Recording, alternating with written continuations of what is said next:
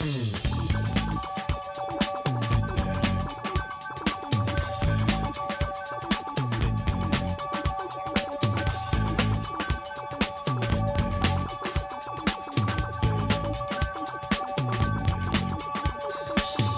may find yourself living in a shotgun shack, and you may find yourself in another part of the world, and you may find yourself behind the wheel of a large automobile, and you may find yourself in a beautiful house with a beautiful wife, and you may ask yourself, well, how did I get here? Letting the days go by, let the water hold me down. Letting the days go by, water flowing underground into the blue again. Hey, how's it going, everybody? This is Chris. Welcome to episode 328 of X-Last, where we are continuing our catch-up so we don't become re-X-lapsed, as it feels like I'm starting to become in our time away. Let's talk about a book that, well, I am a bit behind, of course. You know, I am probably a month or two behind a lot of the folks listening right now, or at least some of the folks listening right now. And so, it's been a minute since I've last looked at an issue of New Mutants. Almost forgot it was a thing. It is still a thing. Thankfully, it's still a thing. It is a good book. This might not be the best issue, but it is overall a good book. So how about we get into the, I'm pretty sure it's still the latest issue out, because for some reason there are some huge delays in this book. Let's get to it. This is New Mutants Volume 4, number 24, had an April 2022 cover date. The story is called What Is Deserved, written by Vita Ayala, with art by Danilo Beyruth. Colors Dan Brown, letters VC's Clayton Cowles, designs Tom Muller, edits Okoye Brunstead White Cebulski. Cover price $4. This one went on sale February 9th of 2022, though it was originally solicited to come out December 1st, 2021. Alrighty, now this one has a pretty fun cover here. It looks like Chutes and Ladders with all the main characters on it. It's pretty neat looking. We do open it up, though, and it tells a different story. We're in the Green Lagoon, where Magik is chatting up a haggard-looking, withered old man. Wait a minute, that's Julio. That's Richter? Like, Richter? I may as well get this in early. The art in this issue does not do any of the characters any favors. It's... Now, Magik is talking a bit about trying to find, like, a shared connection of sorts between all mutants. Richter doesn't quite follow. And honestly, you know, with everything that's happened since Hoxpox to make mutants, you know, a one people, I can kind of see his point of view. Of course, this is New Mutants, though, where we often can't go more than a page or two without seeing our heroes use their, I'll say it with me, powers in tandem. So connection is perhaps a bit more important to Illyana than, you know, the rest of the island. Here she takes it to the next level, though. She suggests that mutants should have a sort of connection that humans cannot have. Which, I don't know, it's kind of weird. I don't know. By the way, Magik is drawn to look kind of like the old lady who waits outside the Circle K for you and tries to bum cigarettes or change off you. Really, really rough art. Our double-page spread of roll call and cred follows. Our characters include Danny Moonstar, Karma, Wolfsbane, Warpath, Magik, Anole, Scout, Rainboy, Cosmar, and No Girl. And I think 2/3 of those characters actually do something here. From here, we head over to a stone circle somewhere on Krakoa, and I want to say we've seen Rain here once or twice before already. And, well, she's here again. She's entering her own personal flashback land, thinking back to the apparent death of her son Tyr back in the while ago, and her more recent enchantment at the hands of the Shadow King. Now this is interrupted by the arrival of Danny Moonstar, who asks if she can take a seat so they might chat. And she does. And what follows is the first of several, how do I put it, unnatural-sounding examination of feelings? Like, this is almost like social media posts given flesh. Like, you know how most social media is like full of people answering questions that nobody ever asked them because nobody really cares? And they usually phrase these unsolicited answers in the form of something they read in a textbook or a psych study or a BuzzFeed quiz. It's kind of like that. It's moderately cringe. And what's more, as someone who holds a couple of psych degrees, it's friggin' annoying. The characters kinda cease being actual characters and go off into this odd feelings exchange. Now, sure, they're talking about things that the characters whose skin they're wearing may have experienced, but the voices are terribly off. Then, as if in an 8th grade production of a play written by committee during 6th period creative writing class, Rain stands up and takes her position on stage to deliver a bunch of exposition. She thinks back to Tyr's supposed death at the hands of Guido, how Tyr's possibly still alive, how Tyr's probably scared and alone, and how she failed to protect the Shadow King's irregulars. To which, Dani does what she does. She rattles off a few platitudes to mercifully end the scene. Well, actually, it's Karma who shows up to interrupt and transition us to our next scene. Now, here's where we're going to fix the Cosmar problem. In a way that, they probably should have exercised like 14 issues ago. Now, Cosmar, if you don't remember, Cosmar is the reality warper who suffered some physical changes when her powers manifested back in, was like issue 7, 8 of New Mutants. A long, long time ago is what I'm trying to say. Her skin went purple and lumpy, her face transformed, her right eye blew up real big. She looked very bizarre after her powers manifested here. I think she warped her own reality of how she looked. I think that's how it was described.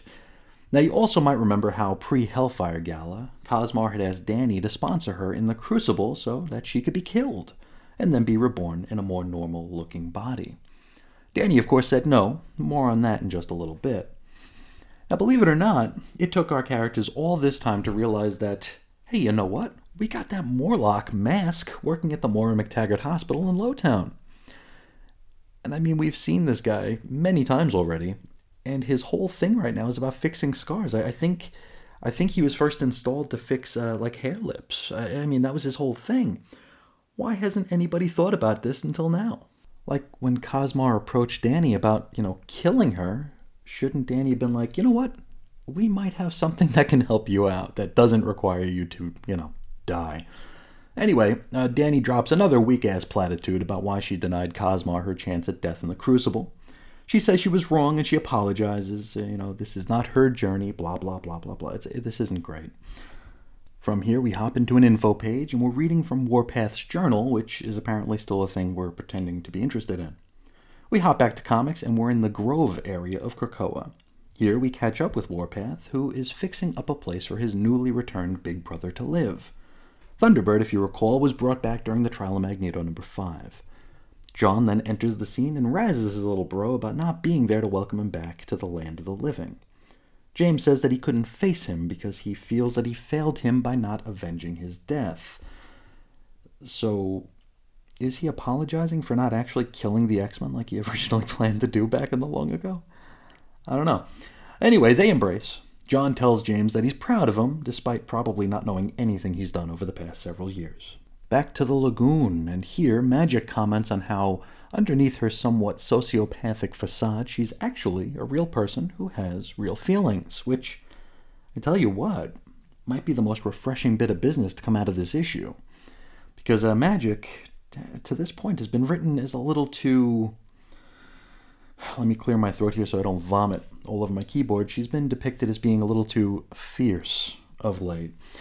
And I want to see her be a little bit more personable, a bit more human and a bit less of a weapon. I've been reading a lot of older stuff of late and reading stories where she and Kitty are contemporaries, and they just seem like teenage girls who are friends, and we don't really get that from Magik anymore. I mean, of course, she's been through some stuff, but I don't know, she's a lot less fun to read of late. Richter then gives her the, you think that's bad, and mentions how not long ago he couldn't even touch the ground without fear of being shaken apart. Of course, this is how Apocalypse found him back in, one of the first few issues of Excalibur.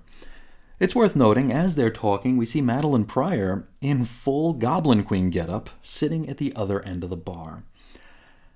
I thought she was meant to be hiding the Goblin Queeniness of her personality right now. Editor, my kingdom for an editor. Put down your phones, get off the Twitter, because believe it or not, you have a job. Info page. This is a Husk request form, and it has nothing to do with Paige Guthrie, in case you're wondering. This is a request from Martha Johansson / No Girl to attain an actual body. Back to comics, and we're over to the Arbor Magna, where the Irregulars and several of our younger mutants have assembled, including Chamber, Jubilee, Karma, Bling, Gentle, and Anole. Scout shows up and runs into Dakin and X-23. They have a sorta, kinda touching, yet still textbook sterile reunion, and they ultimately decide that they're cool. You know, they're family, they're cool. Then Storm arrives to do the cult leader thing like she used to do back at the start of this era. Here she introduces the new look No Girl, who looks like a girl version of the Teen Titans baddie Psyman. She now calls herself Cerebella, and, didn't we see her in Powers of X? No, wait, my bad, that was Silabelle. Very, very similar look, though. From here, we go into montage mode, catching up with our cast as the dust in this issue mercifully begins to settle. Cosmar, post-masking, looks quite a bit more normal, though she still has her purple skin or purplish skin, and her eyes appear to be slightly different sizes, different colors. Much, much improved from before, though. We then slide over to the lagoon where Magik and Richter are still talking about magic. The concept of magic, that is. Illyana is not talking about herself. Well, not this time, anyway. We then see the Proud Stars catching up beside a bonfire. Then Cerebella and Cosmar reunite with the Shadow King's Irregulars. Magik and Richter agree to begin teaching the young mutants some magic. Karma then catches up with the girl who she had a crush on for like 5 whole minutes over in the 2021 Pride special. This is Galora, the girl with the wings. Not that Ayala bothers to name drop her. And, they make out. Then Cerebella and Scout leave the Irregulars? I don't know. Then back to the lagoon where we see Havoc and Madeline. They're drinking, I guess, and they look very, very unhappy. Very displeased with, they just don't look happy. It's worth noting, Maddie is still wearing the Goblin Queen getup, which she very clearly was trying to hide from Havoc over in that last scene in Hellions. Oh well, it's not like this issue got pushed back nearly a quarter of a year or anything. I can't expect editorial and creative to be up on a story beat from last fall. I mean, these editors have Instagrams, Facebooks, and Twitters. We can't expect them to, be on top of what's happening in these books. It ain't like they're being paid to do that or anything, right? Anyway, Magik makes eyes at Maddie. Next stop, Mars Arakko, or a portal on Mars Arakko, rather. Here, the New Mutants arrive to see Amal Farouk through this portal. Now, I guess the interminable Shadow King story from the last 700 or so issues of this book ended with the Shadow King entity being separated from Farouk. I tell you what, it's been a long time since we read that.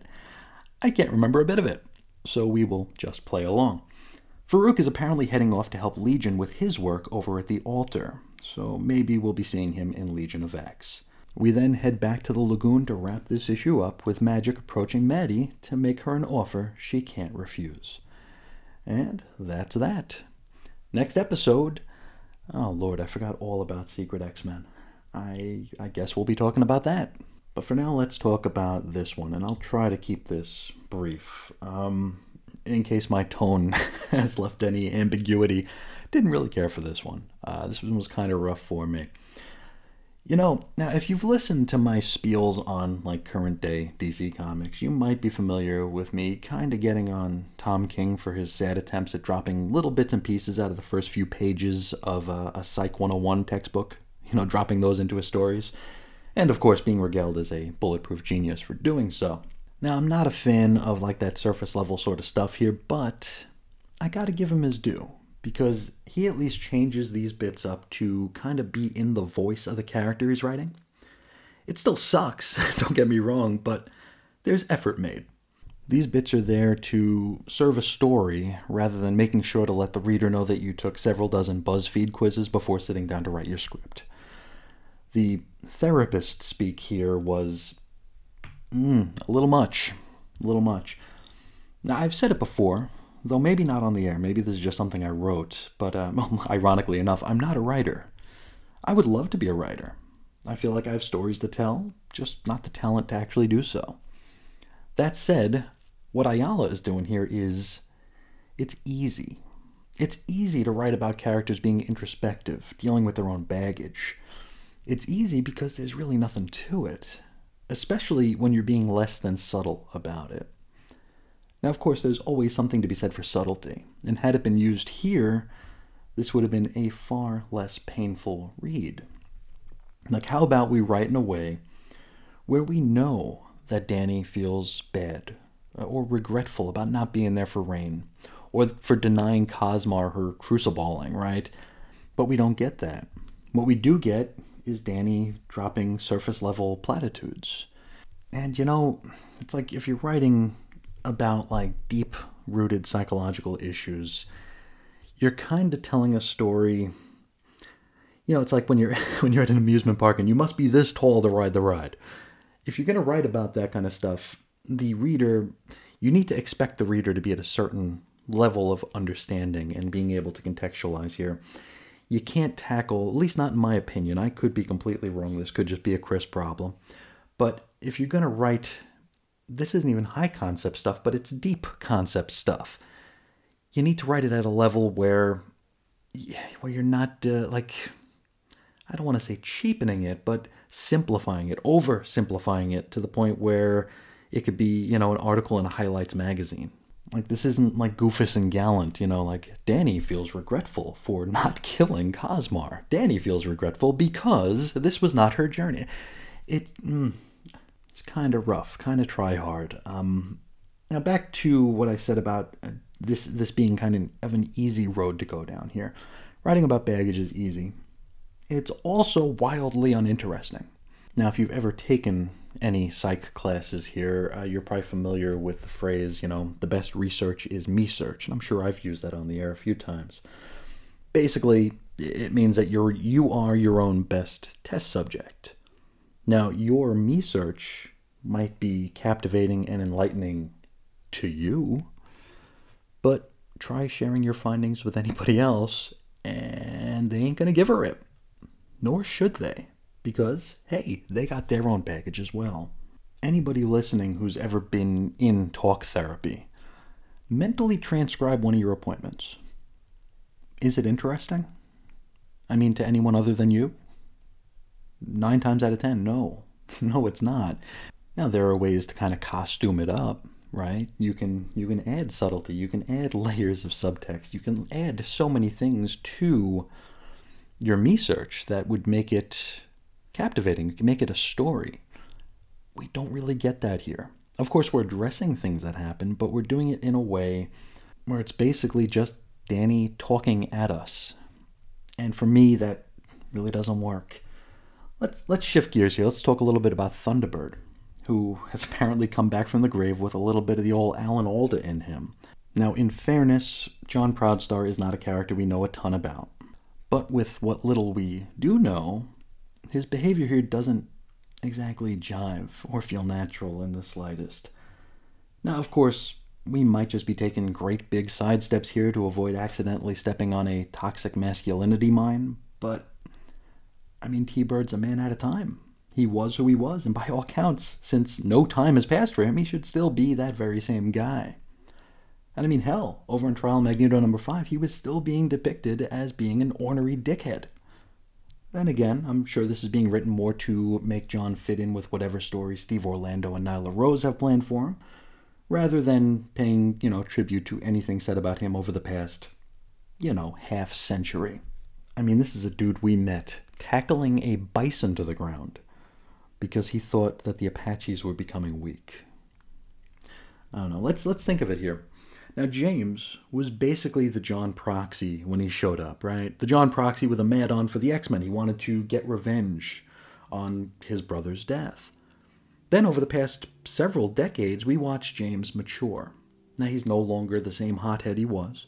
He's even getting in touch with his feelings by journaling. We're seeing pages out of his journal in every issue of New Mutants now. We're seeing that he is growing and being more introspective, right? Wouldn't it be maybe a little bit more interesting to have Jon return as Jon? Maybe illustrating how different he and his brother are? To truly show what maturation looks like? I don't know, maybe that's something they'd consider to be too problematic, or, it might dare to contradict something Steve Orlando has planned, and of course, we mustn't have that. Now, I said I was going to keep this bit short, so let's do one more thing here. Let's look at Maddie.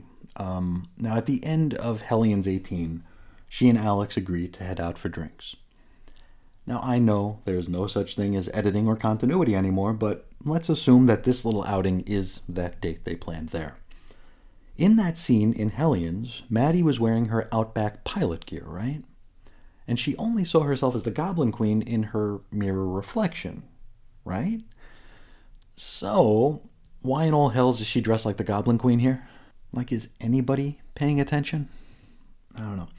I mean, maybe I wouldn't be quite so annoyed if Zeb Wells hadn't spent the past couple of years making Maddie into something very, very special. But even so, this is just such poor attention to detail, and yet another swing and a miss in the subtlety department. Anyway, let's get to the part where I say overall, I didn't care for this very much. I really want to like it, because I mostly like New Mutants to this point, and I dig a lot of these characters. Now, Ayala can bring up some very interesting bits when they're not trying to lecture us in pop psych speak.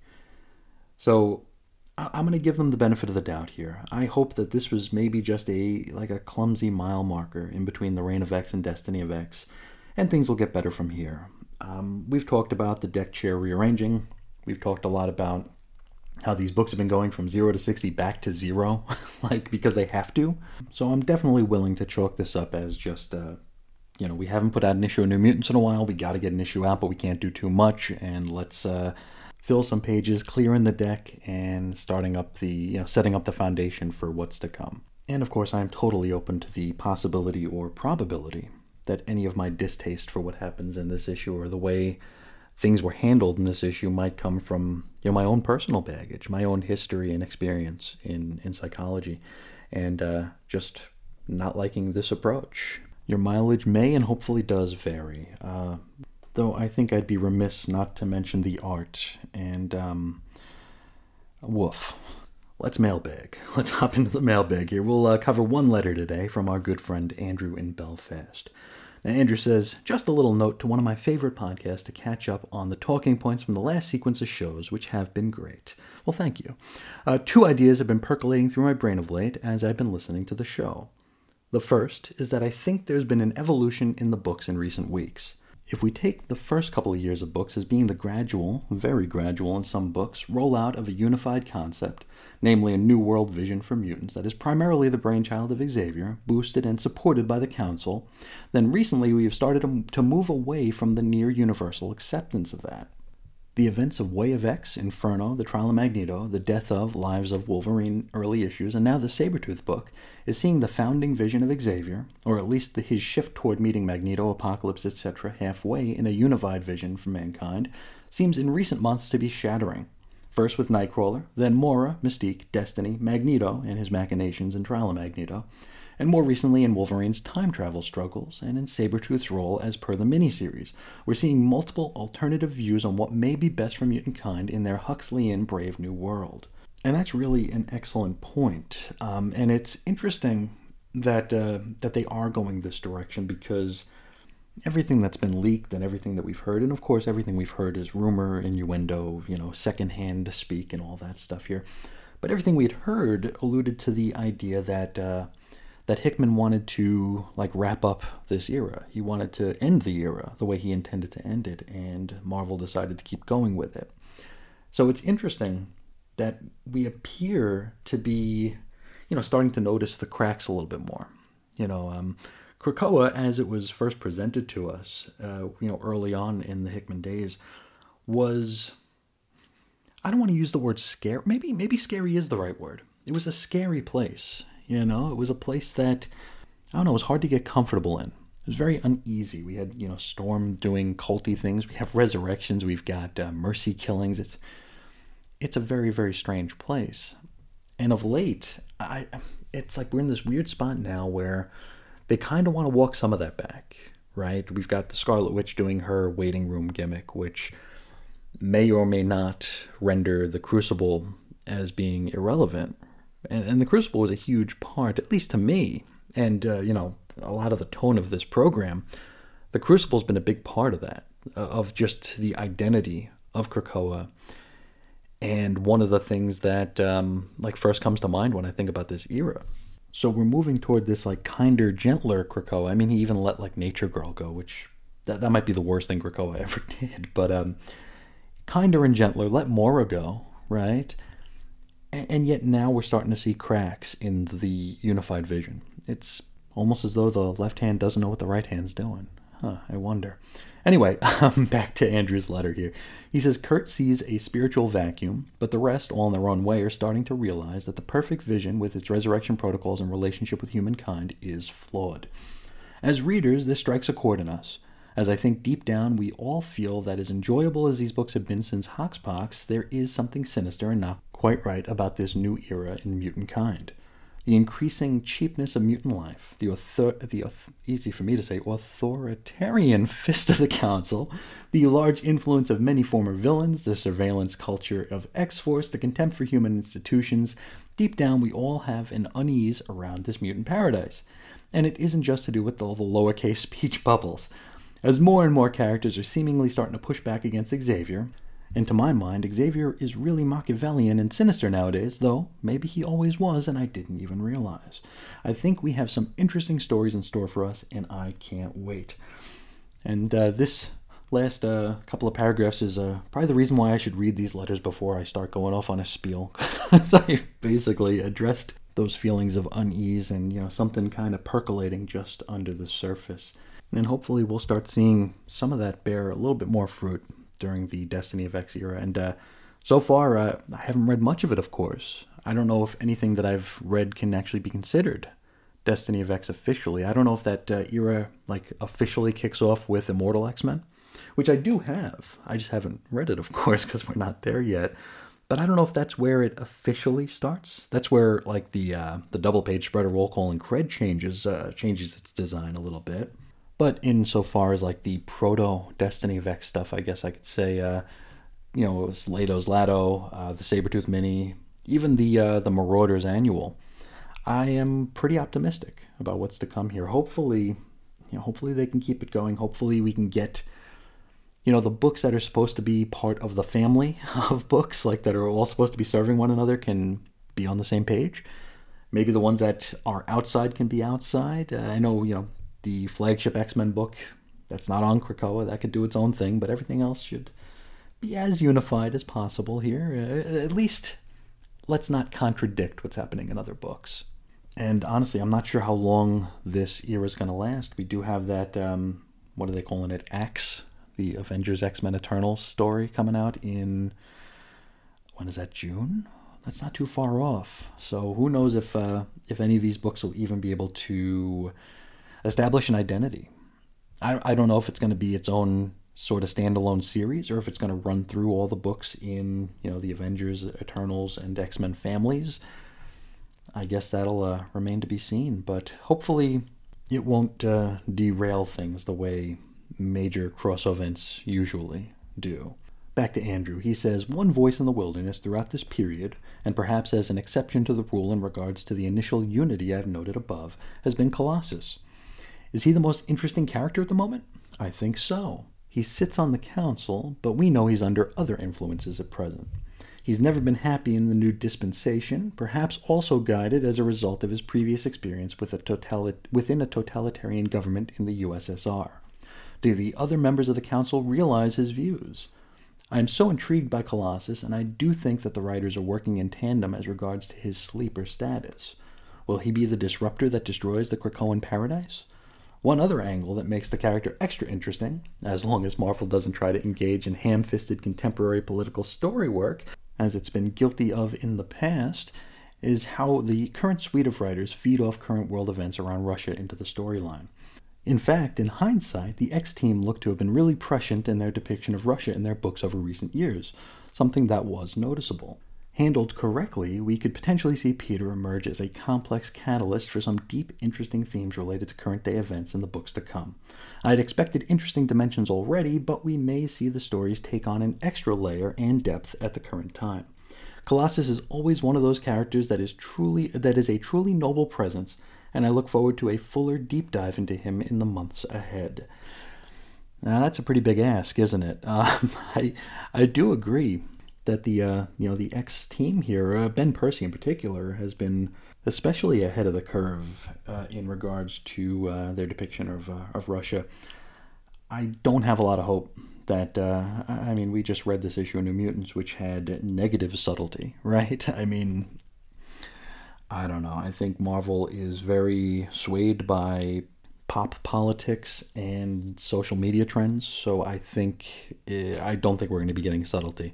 I know recently the bastions of comics journalism at Bleeding Cool mentioned something about Marvel getting political with Russia, and or the X-Men in particular getting political with Russia. Not looking forward to that. If it is going to get any more unsubtle than it has been, I'd just as soon go without it. I don't need to be educated on world events from, an X-Force comic book.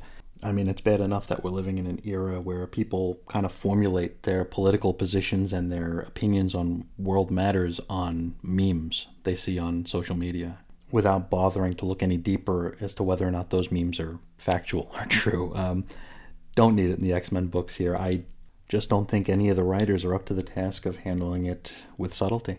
Back to Andrew. He says, anyhow, just some quick thoughts. Forgive me my rambling and high expectations. Just thought I'd jot down these notes as we cruise toward the next stage of books. Keep up the great work, and until Sinister stops finding capes the height of fashion, make mine X-lapsed. Well, thank you so much for taking the time to write, Andrew. I always love hearing from you, and I love hearing your thoughts here, especially, we're at this weird sort of kind of overlap point, right?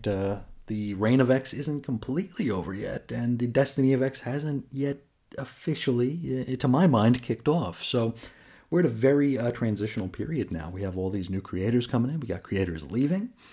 It's a very exciting time. It's just quite unfortunate that it's right now I choose to be in my own way about getting shows out, because honestly, this era right now that we're in should be some of the more exciting stuff that we've covered over the past, over 300 episodes. It's just bad timing that I'm choosing right now to be more Chris than ever before. So we'll get there, though. We will catch up. I'm fairly confident in that.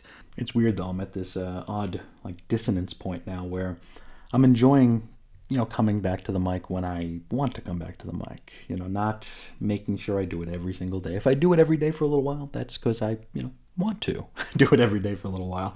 If I don't, then I won't. So I'm enjoying the pseudo freedom I've given myself over the past few weeks, but at the same time, I'm seeing these books pile up again, and I don't know, I'm feeling disconnected. I mean, it's not as though my voice was ever welcome in the X-Men community, but it feels like I'm even further detached right now, and it's, I don't know, it's giving me that odd dissonance, and like I said, we'll get there. We will get there, but I won't bore you with any more of that for now. I think that's where we'll put a pin in it for today. Now, if anybody out there would like to get a hold of me for any reason at all, I would love for you to do so. You could find me on Twitter at Ace Comics, Instagram at 90sXmen. You could shoot an email over to weirdcomicshistory@gmail.com, or you can call into the voicemail hotline at 623-396-JERK. For blog posts and show notes, you can head over to chrisisoninfiniteearths.com. You can join us on Facebook. 90s X-Men is our group. There is the Patreon, that is patreon.com/xlapsed, and of course there is the complete audio archives at chrisandreggie.podbean.com. Those are available on any of your podcasting and noise aggregation applications, and however I used to word that. But that'll do it for me for today. I would like to thank you all so much for joining me, choosing to spend some of your time with me. And if you're listening on the day this comes out, I hope you're enjoying your Easter if you celebrate, and, thank you for spending a little bit of your Easter with me. It really does mean a lot. With all that said, I will be talking to you again real soon. See ya.